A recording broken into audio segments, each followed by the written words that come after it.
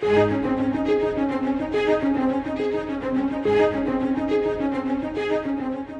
Lord Jesus had 12 original disciples, but those men were just the first of many more followers of Christ.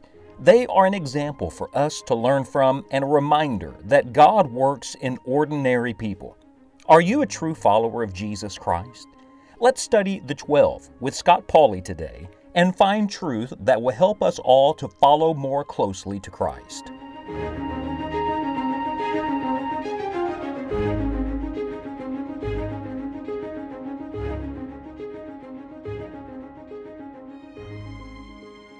It has been a fascinating thing to see the emphasis that Mark places on the inner circle disciples, Peter, James, and John. Now, that does not mean that our Lord loved Peter, James, and John more than the rest. He loves all of us perfectly, but it does mean that the Lord was working in a very definite way in them so that He could then work through them. And I hope you're making this your prayer. Dear Lord, work in me and work through me. Don't let me just be a disciple. Bring me as close as I can be. Make me an inner circle disciple. I have an idea that perhaps Mark knew so much about this. Of course, he's writing under inspiration of the Holy Spirit, but he had a little insight because of his personal relationship with Simon Peter. So very likely, most Bible teachers believe that one of Mark's sources, if you will, for the information from which he drew was the eyewitness account of Simon Peter.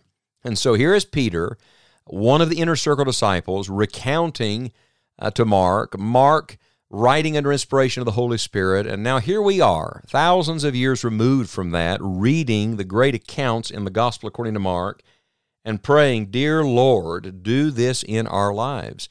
Now you'll remember in Mark chapter number 3, we're first introduced to the inner circle as the three disciples that Jesus changed their names, Peter, James, and John. Then in Matthew chapter 5, we get our first glimpse of them alone with Jesus at the house of Jairus, and we see their inability. We see that the Lord was not dependent on them, they were dependent on Him. It was really the first great lesson they were learning, how desperately they needed the power of God alone. And then in Mark chapter 9, we see our Lord's invitation to them to come up to the Mount of Transfiguration. And I would submit to you, not only was He transfigured there, but they were transformed there. They were changed because you can't be in the presence of God and be the same. And now we come to yet another reference to the inner circle in Mark chapter number 14. And when you come to Mark 14, we come to that holy ground, which is Christ's prayer closet, the Garden of Gethsemane. I'll remind you that Judas knew where they were because the Bible says Jesus oftentimes resorted thither with His disciples. So he's going to a place that he has frequented often with these men, and I believe he had frequented often for prayer. It was, in a sense, Christ's prayer closet. And the prayer closet is really God's great classroom. If you want to learn more about the Lord, if you really want to know God, if you want to capture His heart and the mind of Christ, then you must enter into the place of prayer. So in Mark chapter 14, verse 32, the Bible says, And they came to a place which was named Gethsemane. And He saith to His disciples, Sit ye here, while I shall pray. So He stops at the outskirts of the garden. He leaves the disciples there. But in verse 33, it says, And He taketh with Him. Do you hear that repetition? That phrase, with Him. Takes us all the way back to Mark chapter 3. He taketh with Him Peter and James and John, and began to be sore amazed and to be very heavy. This is a crisis hour. This is the great conflict in the garden. In fact, these emotion words, amazed, very heavy. Do you see how the Lord is allowing them to come even nearer to His heart? It's not just further into the garden. It is nearer to His heart. I say again, if you want the heart of Christ, you find the heart of Christ in the place of prayer. That's where you capture what the Lord is thinking, what the Lord is feeling, what the Lord wants, and the Lord's divine direction.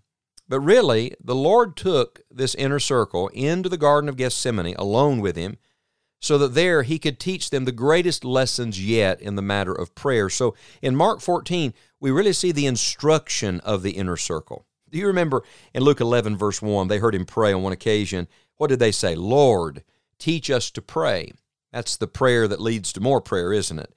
Well, I would say to you, Mark 14 is the answer to their request.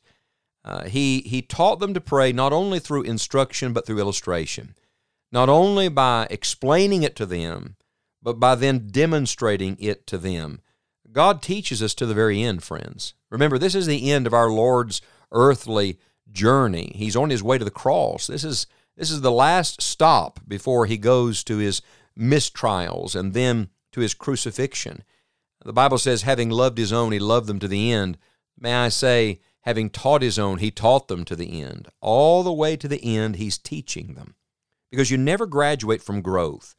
And his most important instruction is connected to this matter of prayer. The great lessons are prayer lessons because they bring us to God. And then everything else grows out of that. So what do we learn about the instruction that he gave to these inner circle disciples? Well, let me give you a few introductory thoughts, then we'll come back to the passage in our next study. First of all, we see something here about the necessity of prayer. The one thing he does on his way to the trial, the one thing he does on his way to the cross is what? Pray. The sad reality is, for most of us, it's the one thing we neglect. Remember, it's the only thing we're told to do in Scripture without ceasing. Pray without ceasing. And only our Lord Jesus fully lived that principle, but he did it here, again, in the Garden of Gethsemane. Our Lord needed prayer. If the God-man, the perfect man, needed prayer, how much more do we need prayer today? But it wasn't just Christ that needed this prayer meeting. They all needed it. All of these disciples. Simon Peter, he needed this. In fact, if you read the previous verses in Mark 14, it's the interchange where Jesus said, all of you are going to be offended. All of you are going to be scandalized. That's what the word means, because of me this night. He said, all of you are going to bear reproach. And Simon Peter said, I won't. I'm not going to be offended. Everybody else may, but I'm not going to. You see, the Lord is teaching him that promises are not enough. Isn't this just like so much of our Christianity today? So much talk to men and not enough to God. So many promises on our side and yet so little prayer. So we see the necessity of prayer. Then we see the place of prayer. Again, I point out to you, they came to a place which was named Gethsemane. It's a definite place, a place where Jesus often prayed. It was a quiet place because gardens like this were places of silence and solitude. It was a place to bring every pressure into God's presence. That's actually what the name Gethsemane means. It literally means oil press. In the place where this fruit was bruised and crushed and trodden under feet, in that place the Lord brings his own bruising, his own crushing, his own pressure. He brings it to the Father. Oh, isn't this glorious? God always makes a way in the place of prayer. And you may say, well, I pray all the time. Good, pray all the time. But if you don't pray sometime, I doubt you pray all the time. And if you don't pray someplace, I doubt you pray in every place.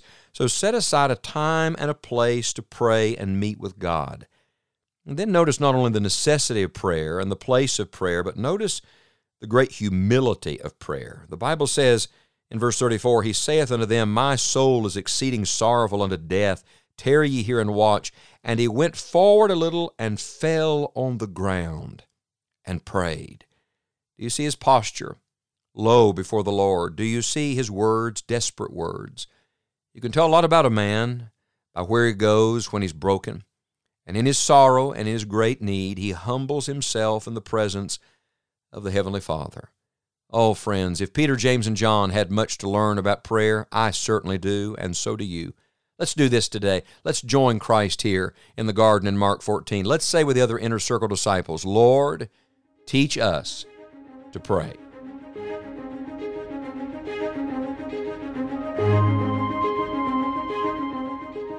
Thank you for joining us today as we looked into God's Word. It is our prayer that you will follow Christ and lead others to Him. Our world is desperate for truth and hope. Scott Pauley has written a new booklet on the need of our nation that addresses what believers can and should be doing at this time. Order your copy now at enjoyingthejourney.org. We'd love to hear from you and look forward to studying with you again next time on Enjoying the Journey.